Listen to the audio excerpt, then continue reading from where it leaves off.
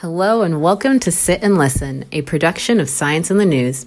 We're a graduate student-run organization at Harvard University focused on generating discussions between scientists, other experts, and enthusiasts. I'm Delphine Tripp, a PhD student in the Systems Biology program at Harvard University, and today I'll be talking with Sharon Spivak all about fermentation. So I, for one, am a huge fan of fermented foods. Some things I eat almost daily are yogurt, kimchi. I love kombucha tea, sourdough. Kefir is my go-to for protein shakes. And also I love a good mango lassi. But I was also surprised to find out that other things like Tabasco sauce, soy sauce, fish sauce, and even Worcester sauce were in fact fermented. And of course, things like sour cream and yogurt, sauerkraut, kimchi, things that are really staples of our modern diets, they're all fermented foods. So if you love fermented foods as much as I do, and you want to learn more about the science or how to make them, listen in.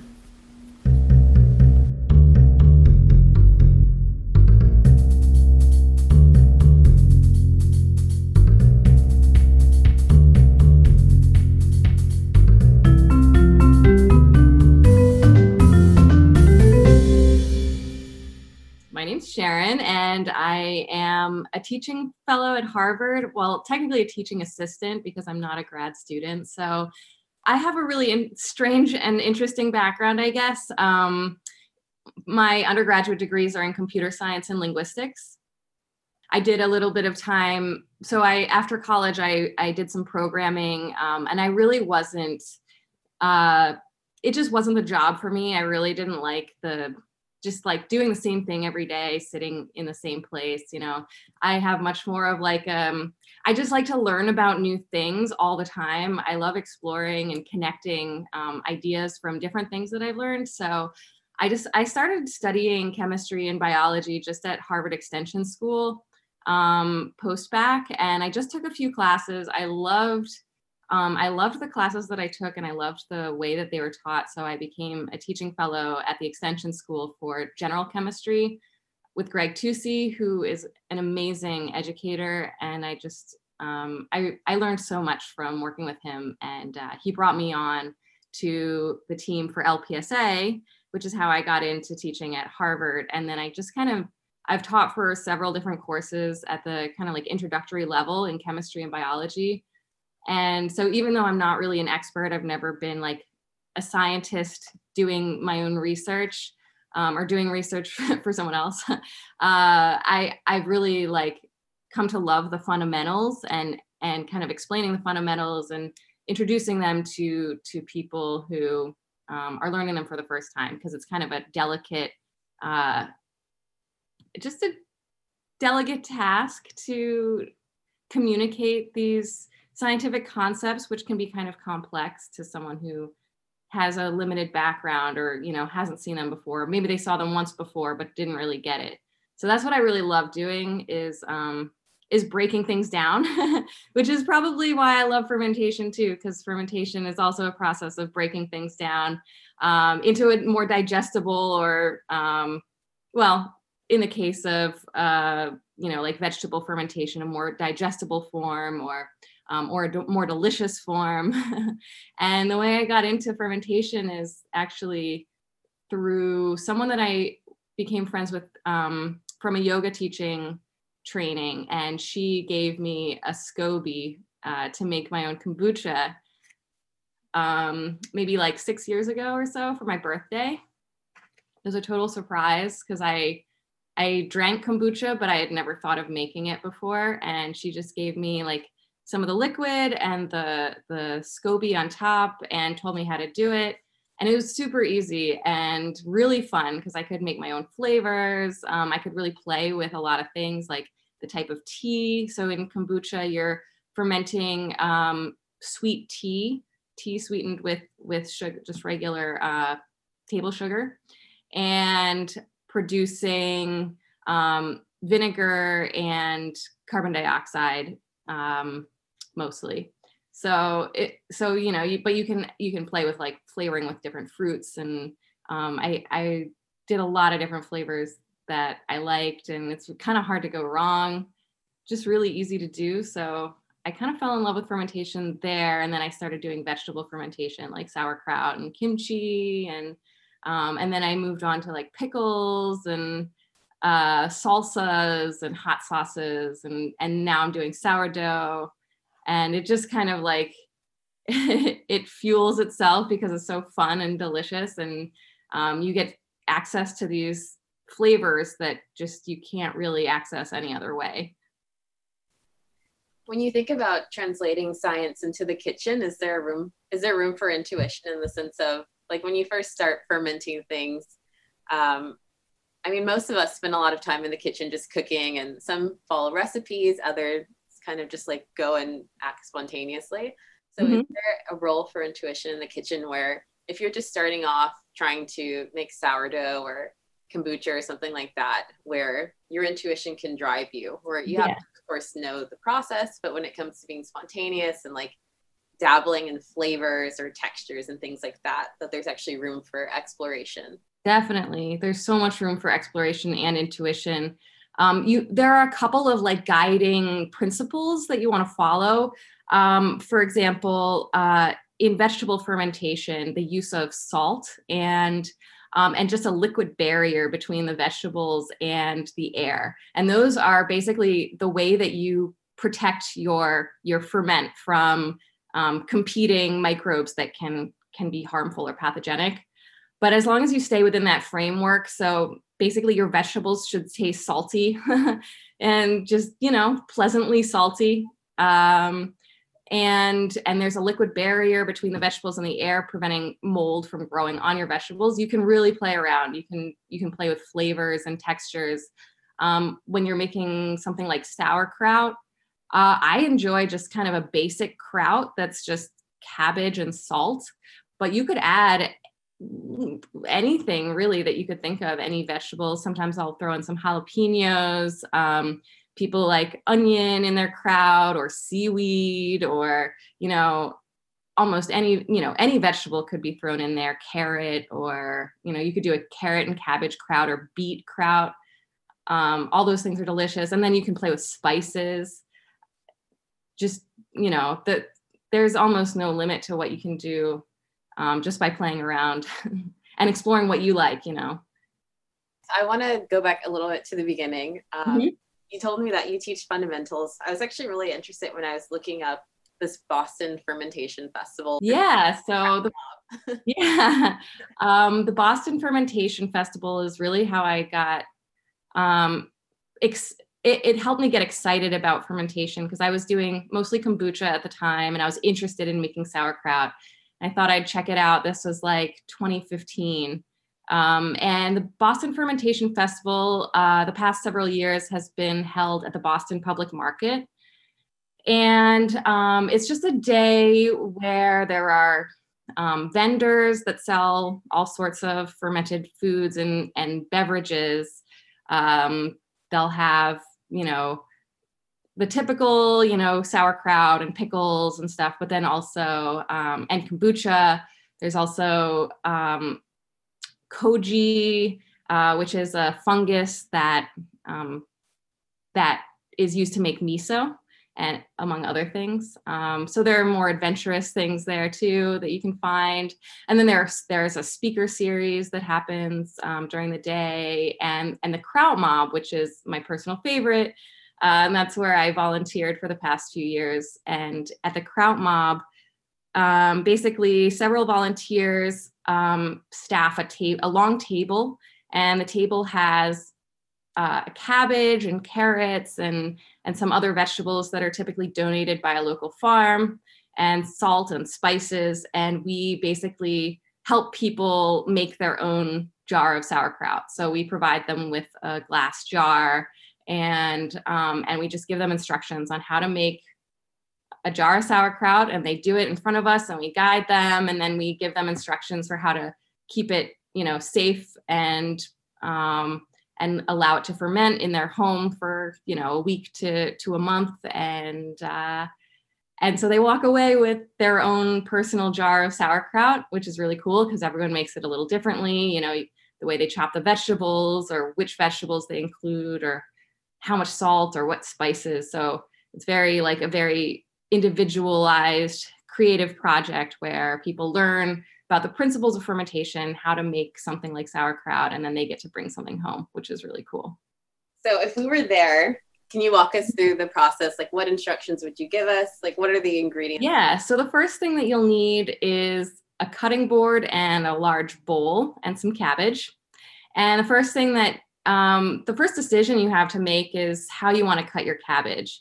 And typically the cabbage will be cut in long, thin slivers. And the reason for that is that it provides kind of a maximum of surface area, which means that you can draw a lot of water out of the cabbage leaves. So in traditional sauerkraut, you don't add any additional water for the brine. The brine comes from the liquid in the cabbage. So you'll use salt and heavy massaging to extract the water from the cabbage leaves. So, but you can chop the cabbage in other ways too, like in like little chunks, or I advise people not to dice it into too small pieces, because then it'll get kind of soft and mushy as it ferments. So the long thin slivers not only provide the surface area for the water extraction, but also they stay intact, and so you'll get some crunch at the end, which is usually what people want out of something pickled. So I'll kind of guide them as they're chopping and slicing a cabbage. They throw it in the bowl, and once their cabbage is sliced, they can add other vegetables if they want, like maybe some sliced carrot or radish, or whatever happens to be around. And then you want to do the salt. So when you're choosing your salt, typically you want something that is not iodized, because iodine actually prevents microbial growth. And yeah, it's antimicrobial, and just something without like any additives like anti-caking agents. So kosher salt is good, or some kind of sea salt, or Himalayan salt. Any kind of a less refined salt is usually preferred by avid fermenters, because they provide these minerals and flavoring agents that aren't artificial, that are completely natural to the salt. But any salt should work theoretically. So you want to, I usually, when I'm making sauerkraut at home, I'll measure salt by mass. So I'll weigh the mass of my cabbage and then add 2% salt. And that usually, makes it's a really kind of fail-safe way to make sure that you've salted the right amount. Because, you could have a different size cabbage one week, and if you're using like a volumetric measurement like tablespoons, it's just hard to know that you're getting the right amount.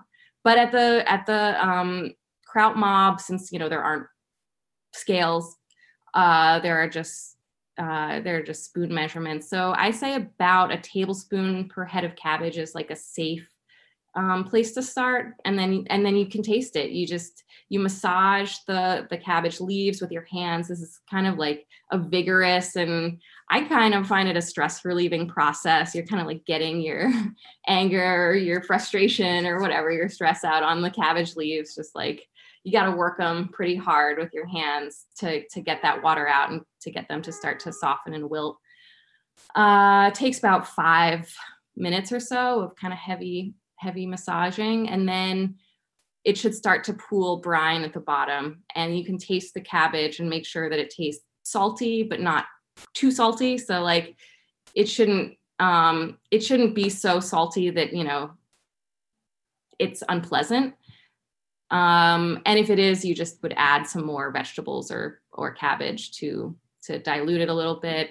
And you want it to have a salty flavor. So if it's not salty enough, you'll just add some more. It's pretty straightforward. You don't really need to measure things if that's not like your thing.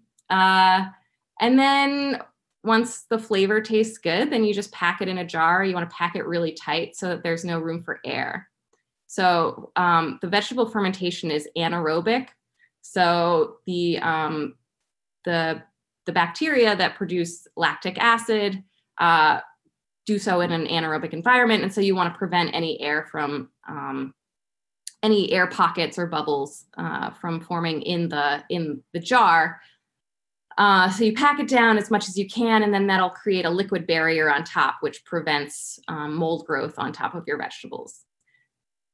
You'll just leave it in a closed jar on, somewhere out of direct sunlight, but in at room temperature for anywhere from a week to months. And in the first week, the fermentation will be really active, so it produces a lot of carbon dioxide. So in that first week, you want to check on it like once or twice a day, open the top, press down on the cabbage leaves, because as the fermentation produces carbon dioxide, those leaves are going to start to push up towards the surface, and that liquid on top will start to spill out over the edge of your jar. Or if your jar is tightly sealed, there could be a pressure buildup, which could eventually lead to an explosion. It's never happened to me, not with vegetable fermentation, although I did have a bottle of kombucha that I forgot about explode one day, and there were just like shards of glass in my dining room unexpectedly. So it is a hazard, but it probably won't happen with your sauerkraut. What's more likely is that the liquid will just start to leak out over the edge of the jar, and the cabbage leaves will be exposed to the air, so that makes them vulnerable to mold growth. So just tamping them down every day, making sure there's a liquid barrier between the cabbage leaves and the air will prevent mold growth. And the salty environment kind of inhibits pathogenic bacteria from growing. Once the fermentation takes off, it'll start producing lactic acid, which also acts as basically as a barrier to pathogenic bacteria. Most bacteria are not tolerant of high acidity. So as your ferment becomes more acidic and it's already in a salty environment, you're keeping it really safe. So fermented foods are actually surprisingly safe to eat. Yeah, that's actually really interesting. I was thinking a lot about bacteria and yeast in food, and yeast are a fungus. So it's actually interesting to think about the tipping point between when the introduction of bacteria and fungus into food becomes a tasty treat versus when it becomes something very harmful to eat. Yeah, definitely. Seems like from just a quick Google search that like over time, I guess, as humans have been interacting with microbes and including them, or becoming aware of the fact that they are everywhere, and then making a choice to include them in food, it's just really a matter of taste, like which things taste good versus which taste bad. And I kind of wondered for you, I know when I was first getting into eating fermented foods, it was an acquired taste, because a lot of them are, like you said, like they can be salty, they can be tangy, they can be tart. And so what was that process like? And did you have to do any reprogramming in your mind where it's kind of like, this is safe to eat, and so I'm just going to enjoy this flavor and go with it? Well, I think that, I don't know why, but I think I've always kind of liked those funky flavors. Like I remember, I think I was about 8 years old when I was introduced to like soft ripened cheeses. So, any cheese that you get that has like that white rind is encased in mold. So that's kind of interesting. And so, cheese can be pretty funky. I always loved pickles, and I even liked beer when I was young. Like my dad would let me sip his, take a taste of his beer. I think he thought that I wouldn't like it, but I actually did. So I don't think I really had to do like a reset. I loved like vinegar and mustard and all these tangy flavors. So I just really, once I realized how easy it was to ferment things on my own, I just like it, it was kind of unstoppable. I just got really excited and started doing a lot of it. Do you have a favorite fermented food off the top of your head? There are a lot of good ones. Pickles, just regular, cucumber pickles are actually kind of a recent thing for me, because they're a little tricky because they're so watery. So sauerkraut is pretty easy because the cabbage has a lot of I don't know. It has a lot of structure to it, so it doesn't get mushy. But with the cucumbers, they can get like kind of soft and just not be so good to eat if you don't take a few precautions. So, or like, there are a few things that you can do to keep the pickles crunchy. And one thing that I learned is to add tannins, something with tannins.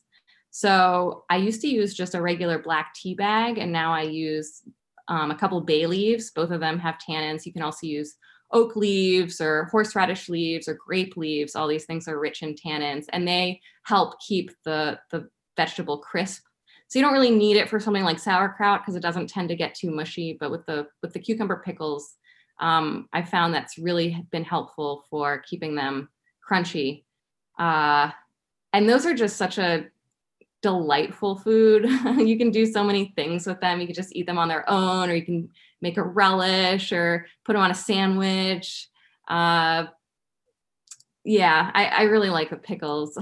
And then the brine, I will often just drink the brine straight at the end. It's great after a hangover. Or I don't know. I just think it's delicious. Yeah. And if you could choose a type of food to be, what type of food would you be? I might be a beet. Really, a beet? I don't know. That's the first thing I thought of. I really like beets. I love their color. As the red, purple beets, they're just such a beautiful, deep, they're just so rich in color and flavored. I love how earthy they are. They're rich in nutrients. They're sweet, but also kind of, they have that earthiness to them, kind of almost a little bitter. Beets are great. And one thing I like to make too is a beet kvass. So it's more of like a beverage. I'll just chop up some beets, put them in a salt brine, and let them sit for a couple of weeks, and then you just get this delicious purple, salty, sometimes kind of fizzy drink at the end.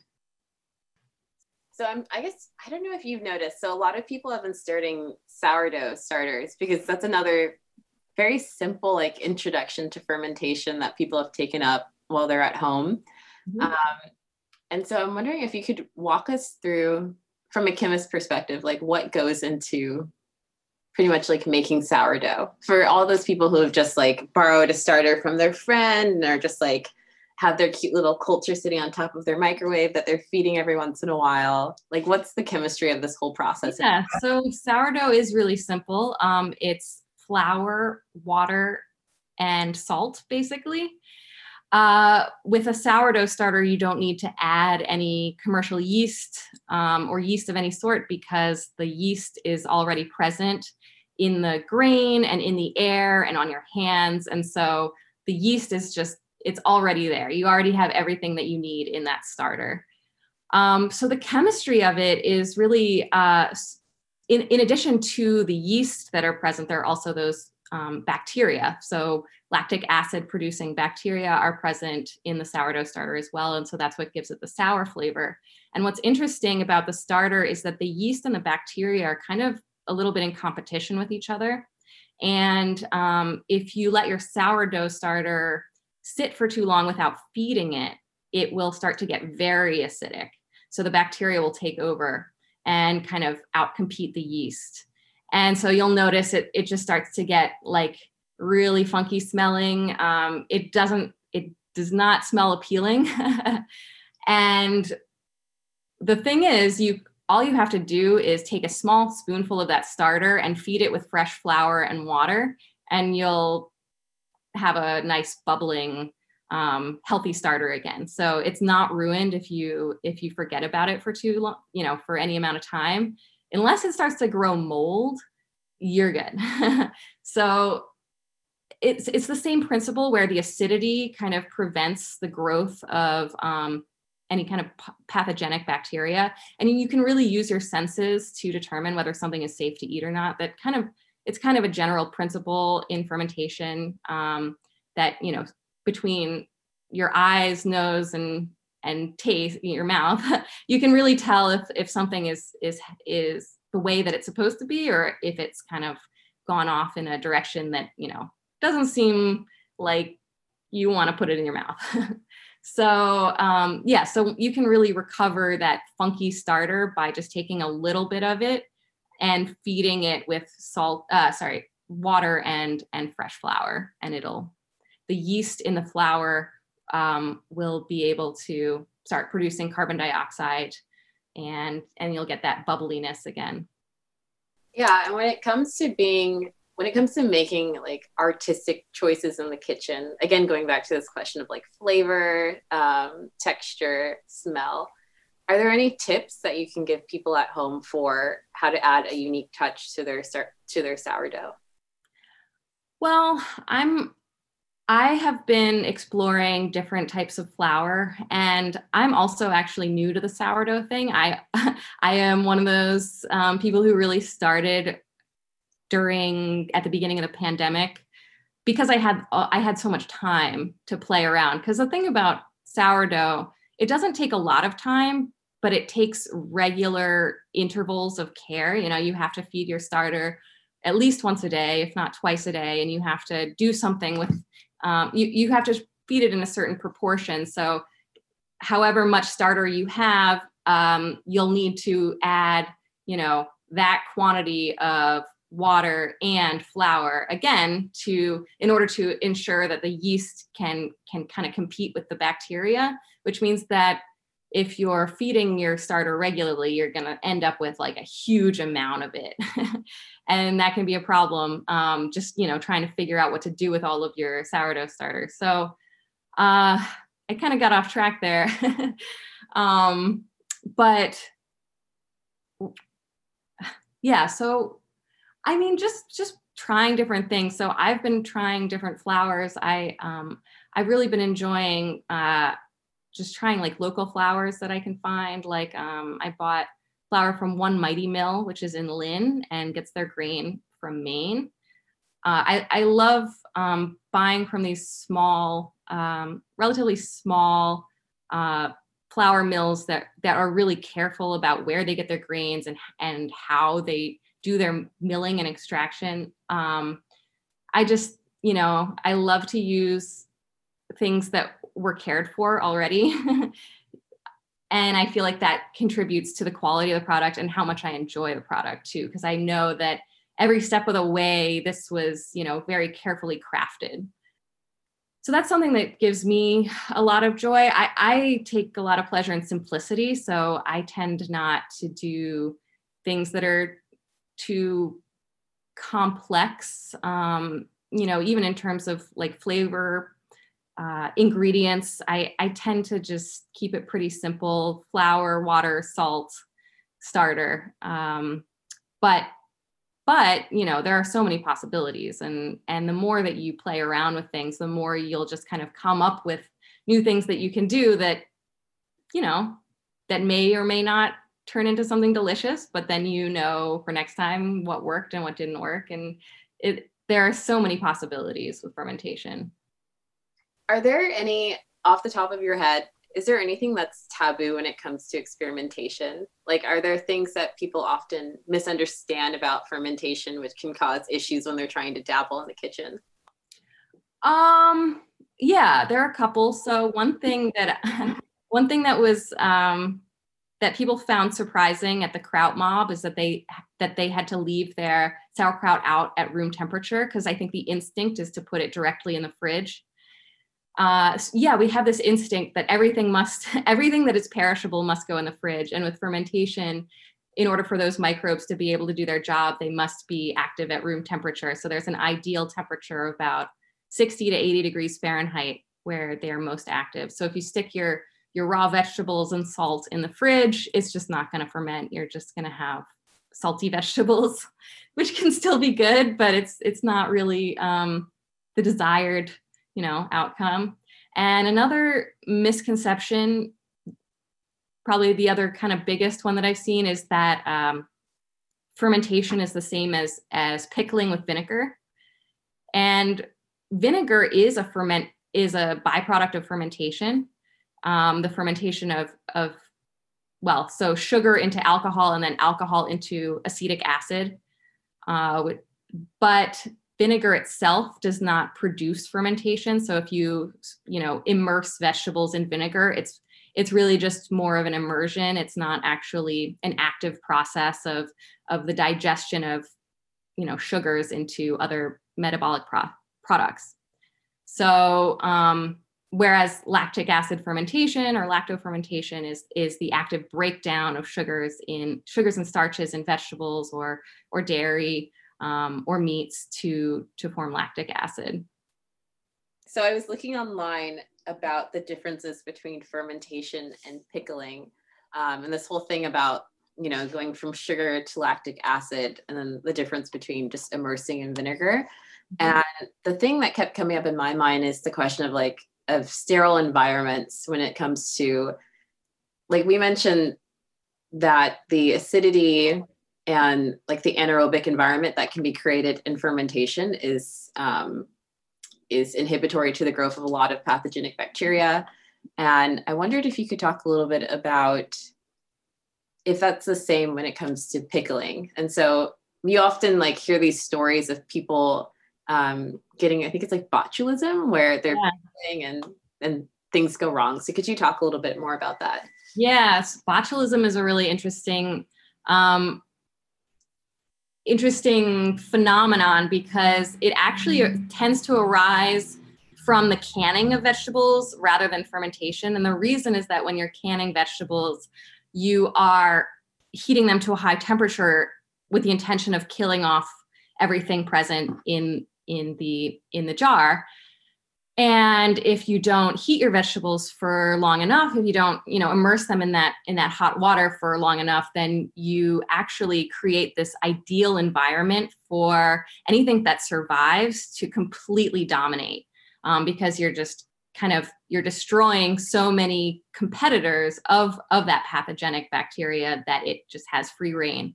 And the botulism bacteria in particular tends to release a spore at high temperatures. And so that is able to survive. It's able to survive the immersion in hot water. And then it has this completely, empty playing field to grow and dominate. And whereas in fermentation, because we're creating this environment that is hostile to pretty much everything that isn't the desired bacteria, it's really, it just really prevents any kind of dominance by those bacteria. They're just outcompeted. So it's often like a silent killer. Like when you're eating bad canned food, you often can't tell. But with fermented products, can you tell? We talked a little bit earlier about how you can kind of tell if the taste is wrong, if it smells off. So is there any warning for people that might be a little bit afraid of eating these products that they've made at home? Is there any indication that could tell them whether or not there might be some issues with it? Yeah. So the first thing you want to do is just look at it and make sure that you don't see any mold growth or off colors. So if your green cabbage has turned black, that's probably a sign that you shouldn't eat it. But if if you made some sauerkraut with green cabbage and it looks kind of like a pale yellow, then that's your first sign that it's probably what you think it is. And then smell is the next indicator or another indicator. So it should smell kind of tangy and sour. And if it looks and smells the way that you kind of expect it to, based on, prior experience, then it's probably safe to go, but you can kind of taste just a little bit and make sure that there's nothing crazy going on. And it really does work like that. And I wish I had a more robust, scientific explanation for why that is. I can't say how I know that exactly, except from my experience and from, all of the many things that I've read about fermentation. It just, fermentation has been a form of food preservation for thousands of years. I've kind of heard it said that it's really just been the advent of refrigeration and, modern food preservation techniques that have caused fermentation to be, much less at the center of our eating practices than it used to be even just, a few generations ago. So it's really very safe, and and you can really trust your senses. So you mentioned that the process of fermenting foods has been around for a really long time. When you think about the future of fermented foods, what are some things that you're excited about, or what are some innovations you'd like to see? Really, what I would most like to see is more people doing it on their own. I think, because it is such an ancient practice, I'm not sure that there is much more. I'm sure there are more novel inventions of combinations of flavors and ingredients that people could come up with. But we're really harnessing the power of microbes to do our work for us. So we don't really get total say over what they do. But I would really, really be excited for more people to just try it on their own, because it really is just kind of a home science experiment. That's one of the things I love about it most, is that it changes every day. You can come back to it and taste it and see, does it taste the way I want it to? And you don't necessarily know at first if it tastes the way you want it to or not, but you just keep tasting it. And then at a certain point, it tastes really good and you stick it in the fridge, or you keep, you let it keep sitting out, and then it kind of goes past its prime. And then, I probably should have put it in the fridge last week, and next time, you leave it out for a little less time. So there's just, you can really play around with it. You can learn a lot. You can watch stuff happening. You can watch phases of ecological succession happening. So like in sauerkraut fermentation, the first phase of the fermentation is very active and produces a lot of carbon dioxide. And then after about a week, it'll really settle down. And it's still fermenting, but it's actually different strains of bacteria that are able to survive in a more acidic environment. So that first kind of wave of fermentation creates an environment that is too acidic for those bacteria to survive. And so they die off, and another wave of bacteria will take over. And there are actually, from what I've read, 3 phases of ecological succession that happen in a sauerkraut fermentation. And you can tell because the activity changes and the flavor gradually changes over time. Like the difference between a 1-week sauerkraut fermentation and a 1 month, it'll become more complex and a little more sour, but the flavor really develops. Like after about 1 week, the cabbage is still like pretty mustardy, and you'll have a lot of acidity after 1 week, but after a month, it'll kind of mellow out a little bit. It'll still be acidic, but it won't have as much of that kind of sharp mustardy flavor. Do you find that do people often wait till the very end to like the final stage of flavor development, or are there some people that might actually like that like intermediate mustardy flavor? Well, I actually do like it. I've been doing like 1 to 2 week sauerkraut ferments recently, because it does leave the cabbage a little bit more crisp.